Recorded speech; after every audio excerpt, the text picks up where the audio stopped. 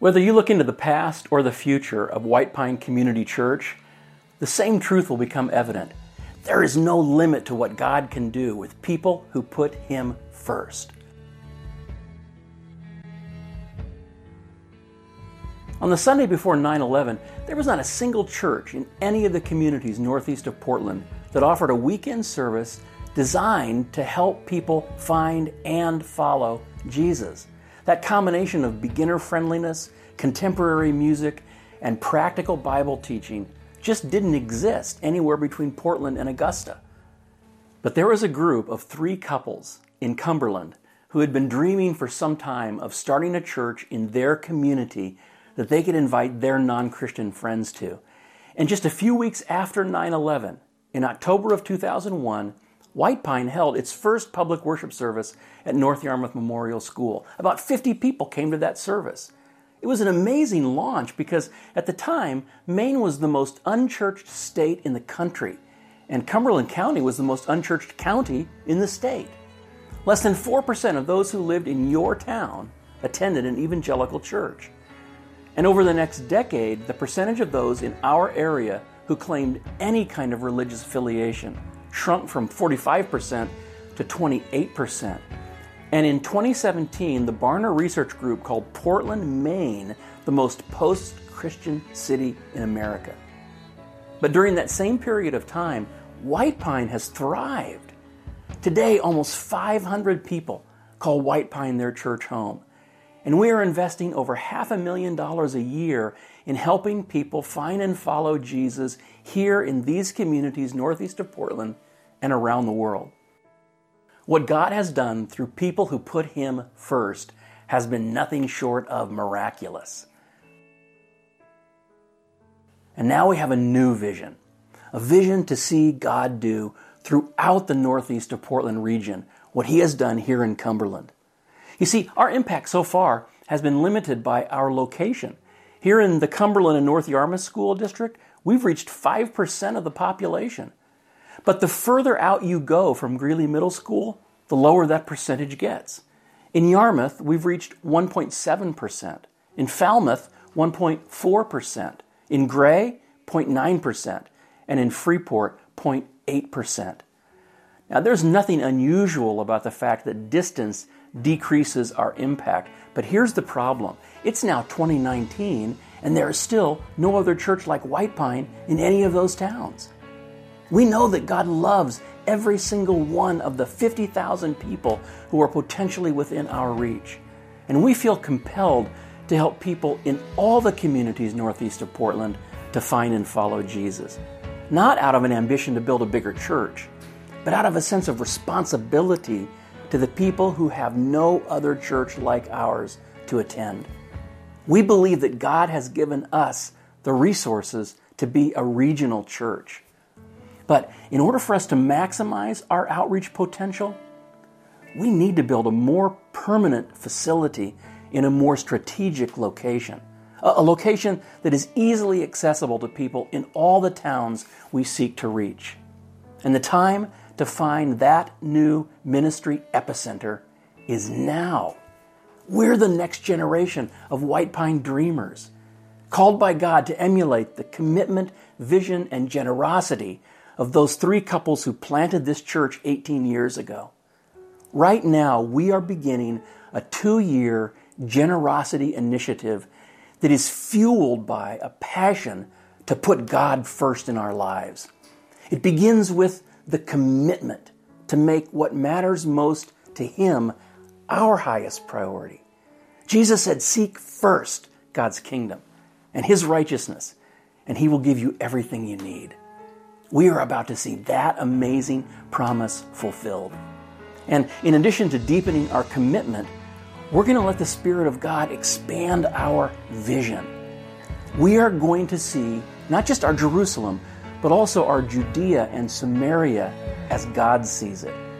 Our desire to see more Mainers end up in heaven is going to become so intense that we will do anything in our power to help them get there. And that commitment and vision is going to unleash generosity, like some of us have never practiced before. this really is, it's so much more than a building. It's more than a facility.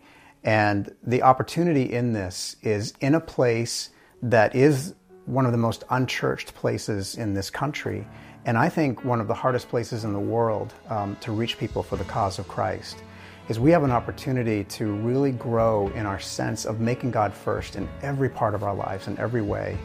And when we are faithful to do that, when we truly surrender our lives to God and make Him first in everything that we do, in the way that we live, in the way that we see people around us, and with our finances, the resources that God has given us, I just think that that creates the potential for amazing things to happen. And I think that when we do that as a church, that is something that has eternal impact. That will absolutely result in many people coming to find and follow Jesus. Through becoming a Christian and going to church over 12 years, much of that has been like internal growth. And I would say that, I think that I certainly haven't arrived to a particular destination I was looking for yet. However, I think that I recognize now that it's really important for the church to grow, not just for me to grow. And so, that's the kind of thing that I think when the church grows, when we put efforts into that, I think we will also grow, and grow in ways that we didn't really expect.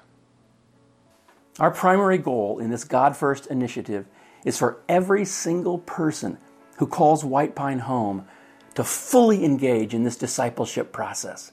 I have no doubt that if 100% of us give 100% of ourselves to God, we will have everything we need to do everything He wants us to do. Our secondary goal is to raise $3 million over the next 2 years. All of us are going to be challenged to give generously to one fund that will enable us to do two things. First, it will enable us to invest $1.2 million in ongoing ministry expenses. And second, it will add $1.8 million to the $400,000 we have already devoted to acquiring a new ministry epicenter. This is going to give us the ability to respond quickly when the right land or building becomes available in the place God has already planned for us to be. Friends, this is our opportunity to do something together that will impact the eternal destiny of hundreds, if not thousands of people, not just in our generation, but in the next generation as well. We're going to be able to say at the end of our run, look what happened when we put God first. We gave to our children and to our grandchildren not just a church home and not just an outreach base, but also a legacy of commitment, vision, and generosity that will inspire them to be and to do everything God has planned for them. Join us in this exciting new chapter of the White Pine story.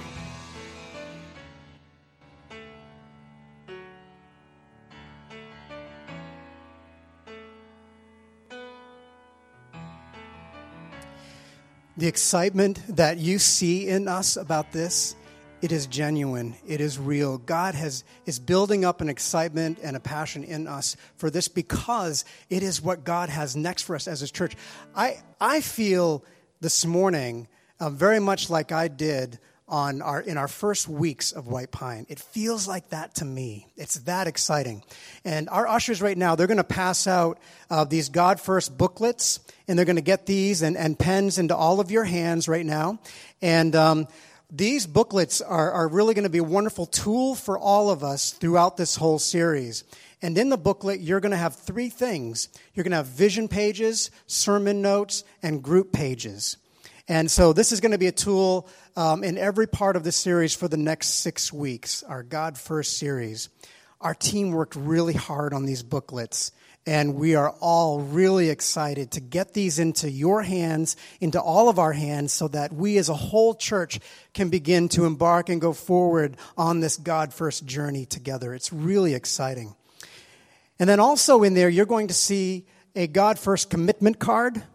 And this commitment card, we just want to get this to you. We're going to be using this throughout the series. We're going to be talking more about it. But we want to get this into your hands early so that you can begin to pray over this commitment card.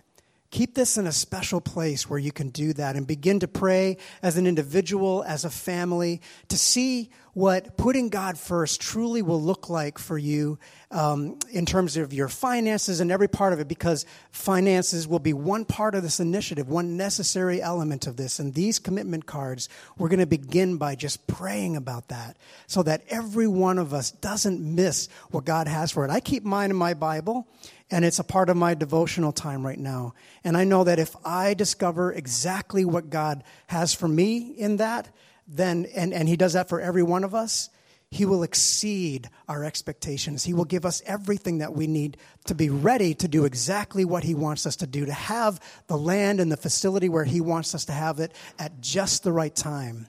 So that's a wonderful thing that we're going to be talking more about later. Just have that early, be praying through that. And so now that we've got all of those booklets passed out, I'm going to pray, and then we're going to dive into our message this morning. Let's pray. Father God, thank you that you are who you are.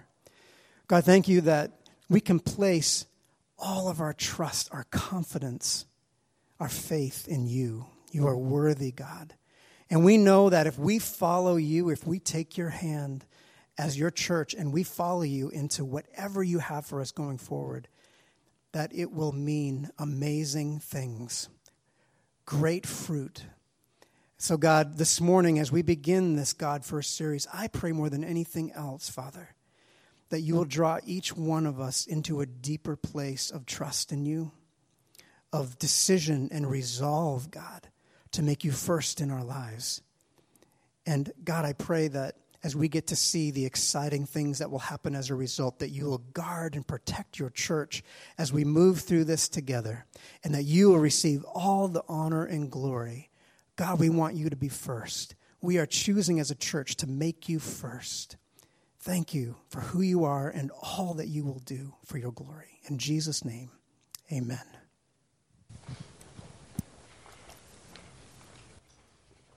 Hey, good morning, everybody. So I have two fears about standing here right now. The first one is that you're already tired of listening to me, because that was like a long video, right? And you're like, okay, was that the message? No, sorry. There's more.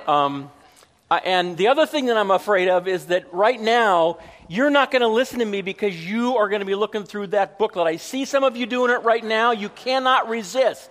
And if I'm sitting there, I'm the same way. Say what you will, I'm going to look through the booklet. But I'm going to ask you to try really hard right now to not do that. Like, even when you get bored in the middle of the message, like, don't do it then, because something's going to happen. You're not going to be bored anymore, and I don't want you to miss that. So discipline yourself right now to just open it up to page 28.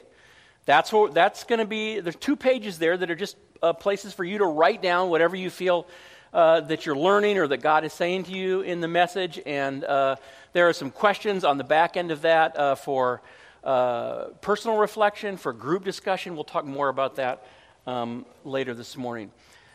But if you're done looking at the booklet, I can tell you this: what you're holding in your hands right now, and what we're going to experience together for the next 6 weeks, really for the next 2 years, started with this question: how can we rise to the financial challenge that we are facing in such a way that, one, we do not stray from our mission of helping people find and follow Jesus, and 2, that we don't get to the end of this time all wasted and just relieved that it's over, and we'll just say, thank God we're done with that, but that we'll actually be more excited than ever about loving our community to Christ.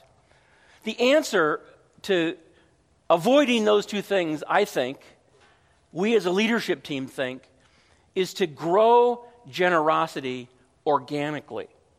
In other words, we're going to trust God to transform us from the inside out. We're going to trust Him to make us more like Jesus, who, though He was rich, yet for our sakes became poor, so that we, through His poverty, might become rich. You might say, why are you using that passage when we're going to be talking about money? I'll tell you why. It's because that passage comes right in a paragraph that's talking about money in the New Testament. See, we really believe that if our hearts beat in sync with the heart of Jesus, and if our eyes see people like he sees them, then we will be glad to make whatever sacrifices are necessary to help more Mainers end up in heaven. So as you saw in the video, during these next 6 weeks, we're going to work through a really challenging 3-step process that begins with commitment and is clarified by vision, which will ultimately bear the fruit of generosity. And if there's one passage of Scripture that packs all that we've said so far into a single verse, and a passage that also kind of puts meat on the bones of that phrase, God first, it's Matthew 6:33, where Jesus said, "Seek first God's kingdom and his righteousness, and all these things," that is, everything you need, "will be given to you as well." Now listen, I know that's a familiar passage to many of you. How many of you heard those words before? Okay, most of you in this room have done it. Some of you have memorized the passage. Have you ever really thought about how radical it is? Stare at that passage. It's an astounding promise. If we make what matters most to God the number one priority of our lives, if we go all in on helping more people live forever and becoming more like Jesus in our character and our lifestyle, then we do not have to fear that we will take a financial hit for making that commitment. The deal is, we do what matters most to God, and he will take care of every need we have. That's the promise that's there. I bet most of you have seen the Big Rock, Little Rock illustration before. You seen this before? Where how many of you have seen this before? You know what this is, right? Even before I do it. Yeah. This was something that was actually popularized by Stephen Covey in a book called First Things First. And in that book, he was basically just retelling something that he had seen before, where a professor had taken all these different size rocks and put them like little rocks first and then bigger as they go up into a container. And he was trying to show that there's just not enough time to do everything that we want to do. And you've seen before that if you put the little rocks in first, the big rocks don't fit. That's kind of the idea there. And it's a terrific illustration because it talks about priorities. And actually, you can make the illustration a lot more simple than that professor did, because when Jesus, in Matthew 6:33, Jesus really only had like 3 categories, right? He had God's kingdom, God's righteousness, and everything else. So what are the big rocks? God's kingdom, God's righteousness, right? And then everything else is just pebbles. And all of us would say, well, those things matter to me. I want to put God first. I want to be used by him to help his kingdom grow. I want to become more righteous in my life. I want to become more like Jesus. Those things matter a lot to me. The problem is I'm tremendously busy. I mean, living is expensive. And, I have to spend an awful lot of my time and my energy, just going to work. And as I go to work, I have to, work as many hours as I can because I have to save money. I have kids that I'm trying to put through college, and I'm trying to, get this retirement account set up, and I have to have kind of my rainy day fund, and it just takes all kinds of time. And then in addition to all that stuff, there's some things that I really kind of want to have. I want to have maybe a little bigger house, or a nicer car, or a camp, or a boat, or whatever, and that takes a lot of money. And have you ever noticed how much money and time and energy it takes just for the upkeep of all those things that we buy? So there's more of our time and energy there. And then you have to just have time to veg because you're so tired after all that stuff. So, just a couple hours a day, and really a couple times a year, right? You have to have that time in the summer where you can get away, maybe to Europe or something like that. And then you have to, in Maine, you got to have a winter vacation as well because it's so hard to go through winter. So you got to get down to Florida for that week, and that's expensive too. And there are all these things that really are just normal part of living, take up a lot of time. And so we say, well, these are just things that are necessary for me to do, and I want I want to put God first, but and I want His kingdom and His righteousness to be a part of my life, but the problem is I just don't have enough time to fit it all in. I'm just too busy. Is the problem that we don't have enough time to fit it all in, or is the problem simply our priorities? Right? You know what's going to happen here. God's kingdom. First thing. Let me just make that the number one priority of my life, and His righteousness. That's really, really important too. So I want to put those in my life first, and then all the other things. I'm going to trust God to actually make sure that I have enough time and energy and money to do the other things that are necessary for me to live my life. And if I do that, then everything's going to fit. Right? This is a God-first life right there. This is exactly what Jesus is talking about in Matthew 6:33.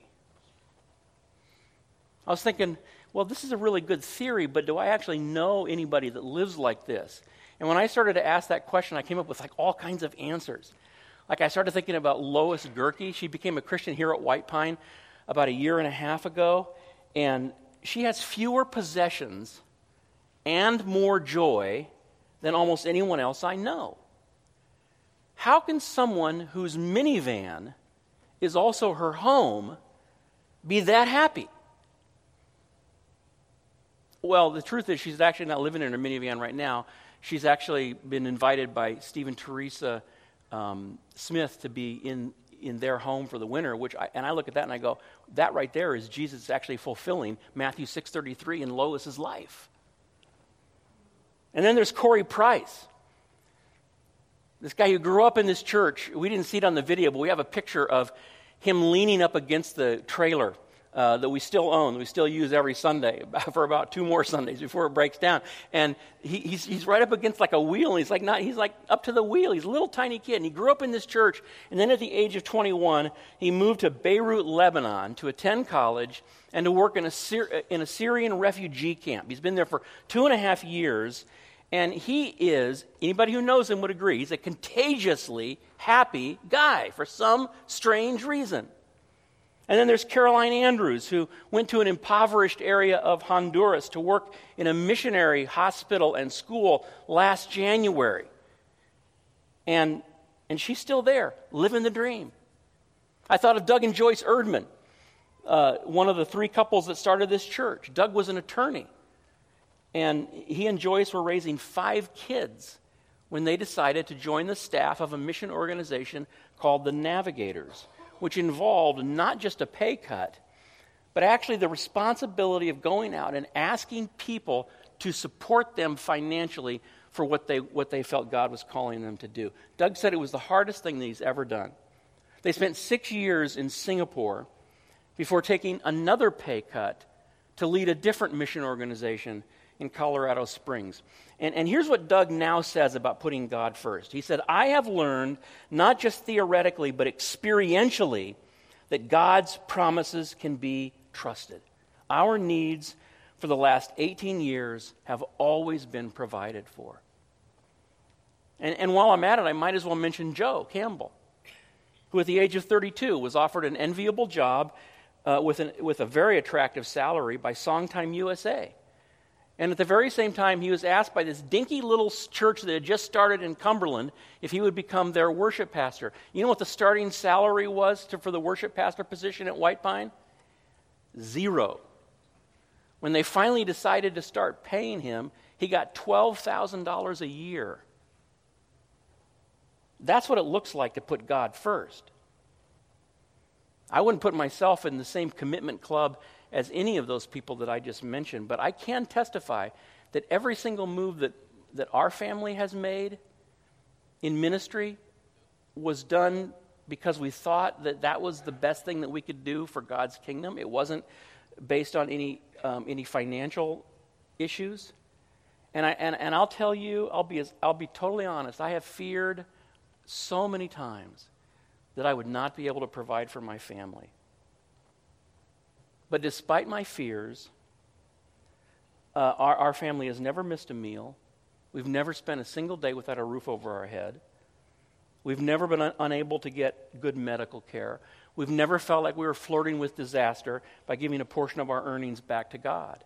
Despite my lack of faith, God has been so faithful to give us everything we need. I'm in year 38 of following Jesus, and I have never, not for a single day, ever had less than 100% of what I needed. Fact is, I've always had way more than 100%. I think almost all of us would say that we believe in Jesus.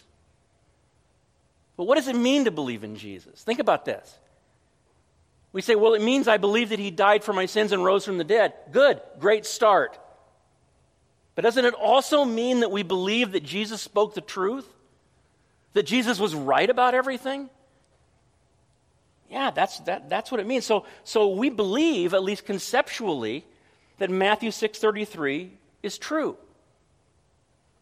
But Jesus said to those who believed in him, if you hold to my teaching, you're really my disciples. Why do you call me Lord, Lord, and do not do what I say? Well, that's a great question. I mean, if we believe that Jesus is telling us the truth, that if we seek first his kingdom and his righteousness, if we use our limited resources to do those two things, he'll give us everything we need. What keeps us from doing it? Well, if you just zoom out from that one verse in the Bible, you'll see what keeps us from doing it. Verse 33 of Matthew 6 is surrounded by verses about worry. Worry keeps us from putting God first in the way that we use our resources. Verse 25, therefore I tell you, this is Jesus speaking to us, therefore I tell you, do not worry about your life, what you will eat or drink, or about your body, what you will wear. Is not life more than food, and the body more than clothes? Look at the birds of the air. They do not sow or reap or store away in barns, and yet your heavenly Father feeds them. Are you not much more valuable than they? I got up this morning and I went outside to see if I needed to shovel my driveway. So, I go right into my garage and I open up the garage door, walk out to the edge. And I was just struck. I was awestruck by the beauty that I saw out there this morning. Because it just had that little layer of snow there. It kind of was on the top of all the trees all around.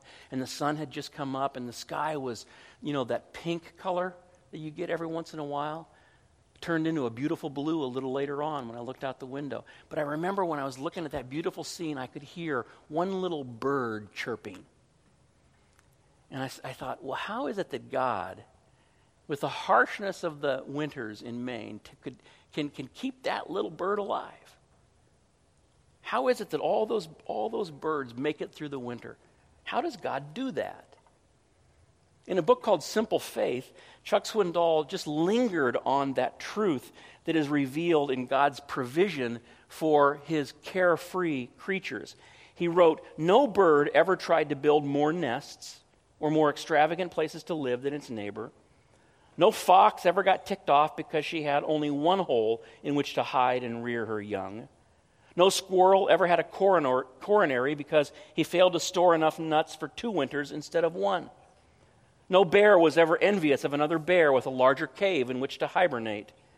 No dog ever lost a good night's sleep over the fact that he had not laid aside enough bones for his declining years. And yet our Heavenly Father takes wonderfully good care of his creatures. What a waste is worry. That's exactly what Jesus said. Look at verse 27. Can any of you, by worrying, add a single hour to your life? And he's not done. Verse 28. And why do you worry about clothes? See how the lilies of the field grow. They do not labor or spin. Yet I tell you that not even Solomon, not even the richest man in the world, in all his splendor, was dressed like one of these. If that is how God clothes the grass of the field, which is here today and tomorrow is thrown into the fire, will he not much more clothe you, O you of little faith? Now, I know why some of us have a hard time relating to this passage. It's because we've never lacked food or clothing.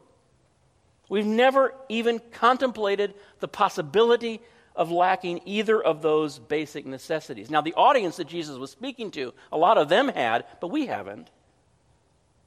But tell me you've never worried about lacking a mortgage payment or the money to get your car repaired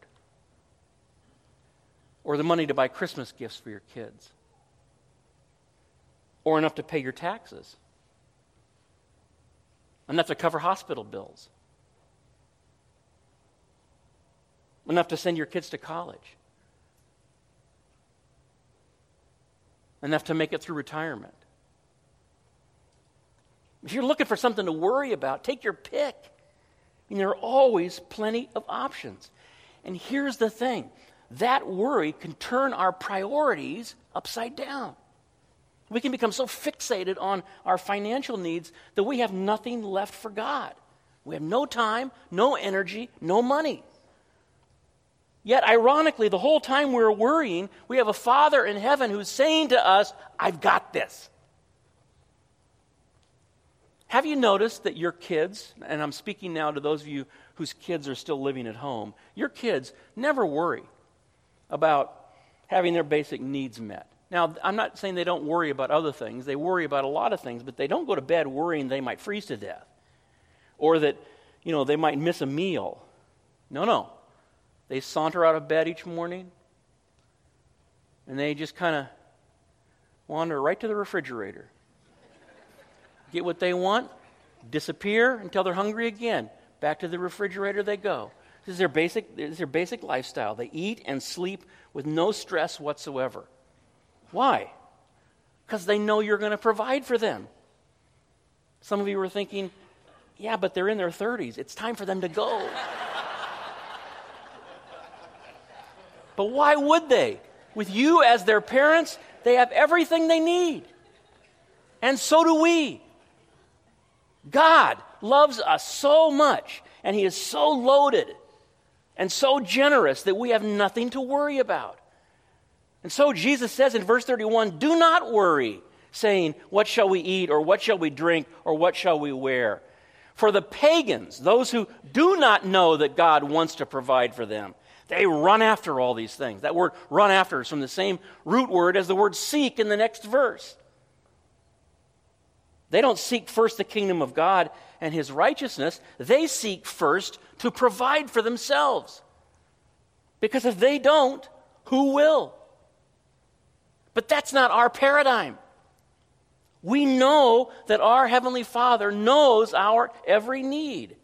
And He who did not spare His Son, but gave Him up for us all, how will He not also, along with Him, graciously give us all things? So we're totally freed up to seek first God's kingdom and His righteousness, because when we do that, everything that we need will be given to us as well. That's what Jesus promised. Just think about what you could do for God if you were determined not to worry about what He has already promised to give you.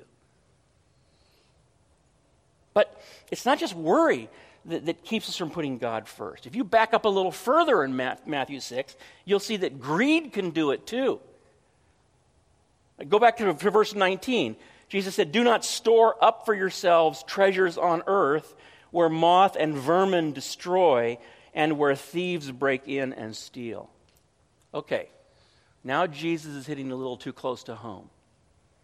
We were fine with the whole worry thing, but to have Him tell us what to do with our possessions, that's going a little too far, isn't it?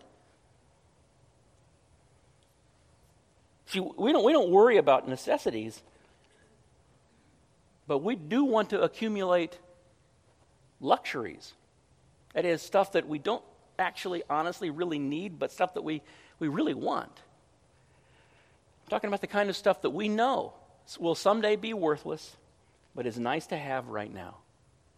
And we could be a little defensive about our possessions, because haven't we worked hard for everything we've got? And don't we have the right to do what we want with our own money? And doesn't the Bible actually say that God gives us everything for our enjoyment? Besides, there are so many people who have way more than we do. And everything we have, we've dedicated to God. We've said to God, this doesn't belong to me, this belongs to you, and you can do whatever you want with it. You can take it from me anytime you want. We've done that. See, I've said some of those very things. I've nodded my head when other people have said those very same things to me. But when I look at verse 19, I have to say that I think Jesus disagrees with us. Because he said, don't store up for yourselves treasures on earth, where moths and vermin destroy and where thieves break in and steal. Okay, then what should we do with our money? Look at verse 20. But store up for yourselves treasures in heaven, where moths and vermin do not destroy and where thieves do not break in and steal. Okay, well, that brings up a practical question. How do we use earthly wealth to accumulate heavenly treasure? If I can just take all that I think Jesus taught about that and put it in a nutshell, I would say it comes down to investing in people, to meeting their physical and spiritual needs. Generosity to the poor and to those who do not yet follow Jesus builds God's kingdom around us and his righteousness within us. And this investment in people can be done with money that we've already spent, because didn't Jesus say, sell your possessions and give to the poor? And it can be done with money we have yet to spend. Perhaps even money that we have been planning to spend on earthly treasures. And I know that just sounds so radical to us. You know, like it requires some level of spirituality that we have not yet attained to. We say, well, that's a great ideal, but I'm just not there yet. God hasn't put it on my heart to sacrifice an earthly possession for the sake of an eternal investment. You want to know why you're not motivated to do that? Well, maybe it's because of the spending choices you have made in the past. See, we think our values determine our investments. But Jesus actually said the opposite. Jesus said our investments shape our values. Look at verse 21. For where your treasure is, there your heart will be also. See that? Your heart follows your treasure. What you invest in today will determine what you care most about tomorrow. It's not think your way into a different way of acting, it's act your way into a different way of thinking. So you and I are plenty spiritual enough to do it. It's just a question of whether we will or we won't. I just had this horrifying thought. Like, what if I got the order wrong? I've been saying all along, it's commitment, and then vision, and then generosity. I wonder if it's actually generosity first, which changes our commitment. That's kind of what verse 21 says. And then if you keep reading into verses 22 and 23, that also affects our vision. Look at it. The eye is the lamp of the body. If your eyes are healthy, and by saying that, Jesus is basically saying, if you perceive what you see accurately, then your whole body will be full of light. But if your eyes are unhealthy, your whole body will be full of darkness. If then the light within you is darkness, how great is that darkness? If we see earthly things from a heavenly perspective, if we see everything that's on the dot from the perspective of the line, we've talked about that many times before, if we do that, then our priorities and our values and our decisions will be healthy. But if we suffer from the myopia of materialism, if all we see when we look at earthly wealth is a more secure or more comfortable or more luxurious dot, and we are oblivious to the line of eternity, then we are truly blind. A few weeks ago, I watched a movie on Amazon Prime called Ragamuffin. It's about a Christian recording artist by the name of Rich Mullins. He was actually very popular at about the time that I became a Christian. I became a Christian in 1981, and it was right about that time that he became a very popular singer. And what was different about him than other recording artist was that he didn't sing like cliches. You know how a lot of Christian music is like that? You know, you come up for air in your really tough life, and you hear a song about how great everything is. It makes you want to, because you're saying, that's not me. That's not my life. And he used to sing these songs where it's like, he sang about that kind of stuff. It was messy. It was raw. It was real. And that's really the way he was in his life as well. He, for a time, because he had gotten popular in the Christian recording industry, moved to Nashville, bought a house there. But he eventually left that, and he moved to New Mexico to a Navajo reservation, and he built a little one-room hut where he spent the rest of his life. That's where he lived until he died tragically at the age of 41. And he was really a pretty wealthy guy, but he didn't know it.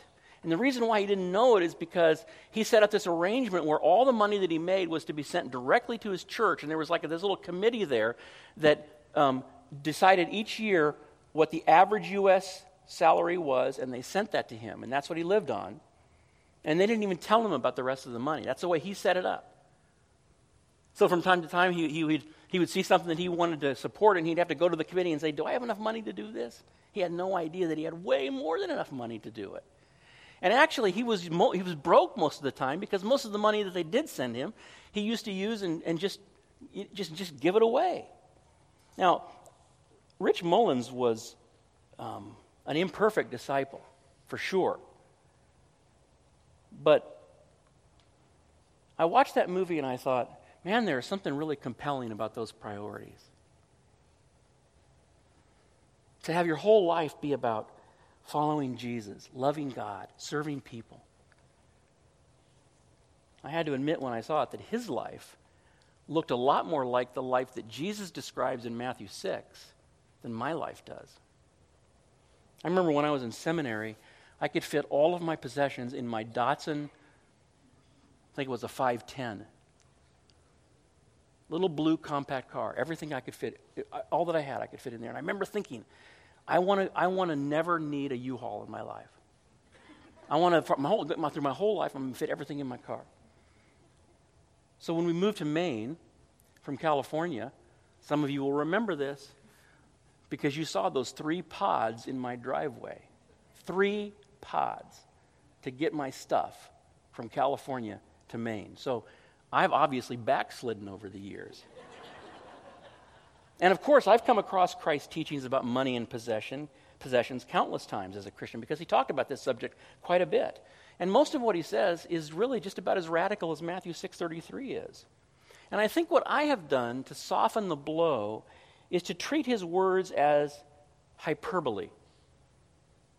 Like he's exaggerating to make a point.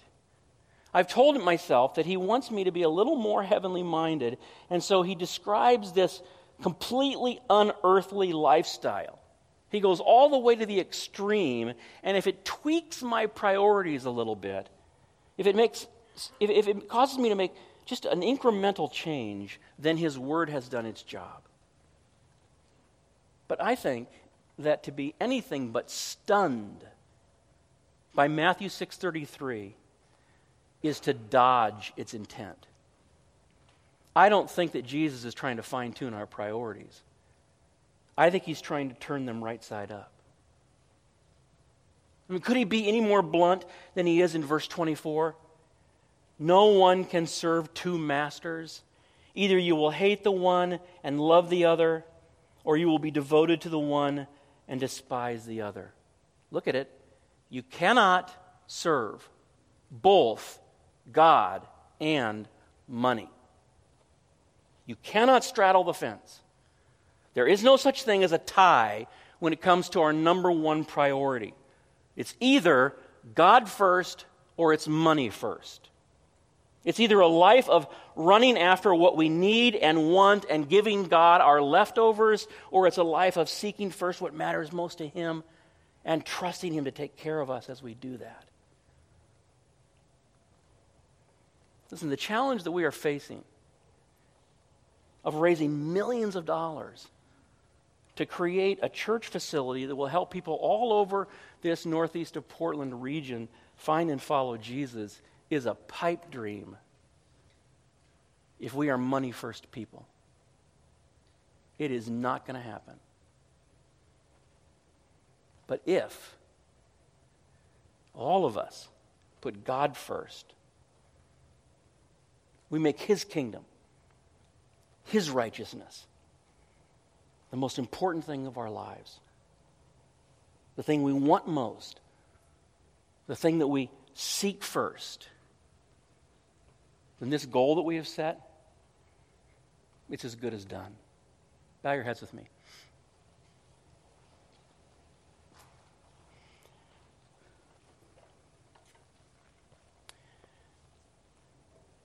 Well, Lord, I'm just guessing, but I think it's a good guess that the money that we need to do what we feel called to do is here already. Would you work in our lives in such a deep way that we actually acknowledge that it belongs to you and that we let go of it? Would you speak to us so clearly about what you want to do with it that we have no question about what your will is? Would you work in our lives in that way? God, would you empower us to actually fulfill this dream that we have? And would you work in us in such a way that it never ever takes us away from the main thing, but it's really a tool that's being used to do the main thing, the stuff that matters most to you? Would you work like that in our church? Would you work like that in our hearts?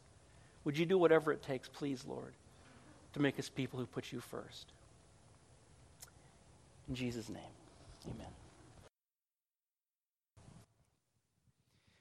Thank you, Greg. Wow. It's a great start to a great moment in our lives and in the history of this ministry.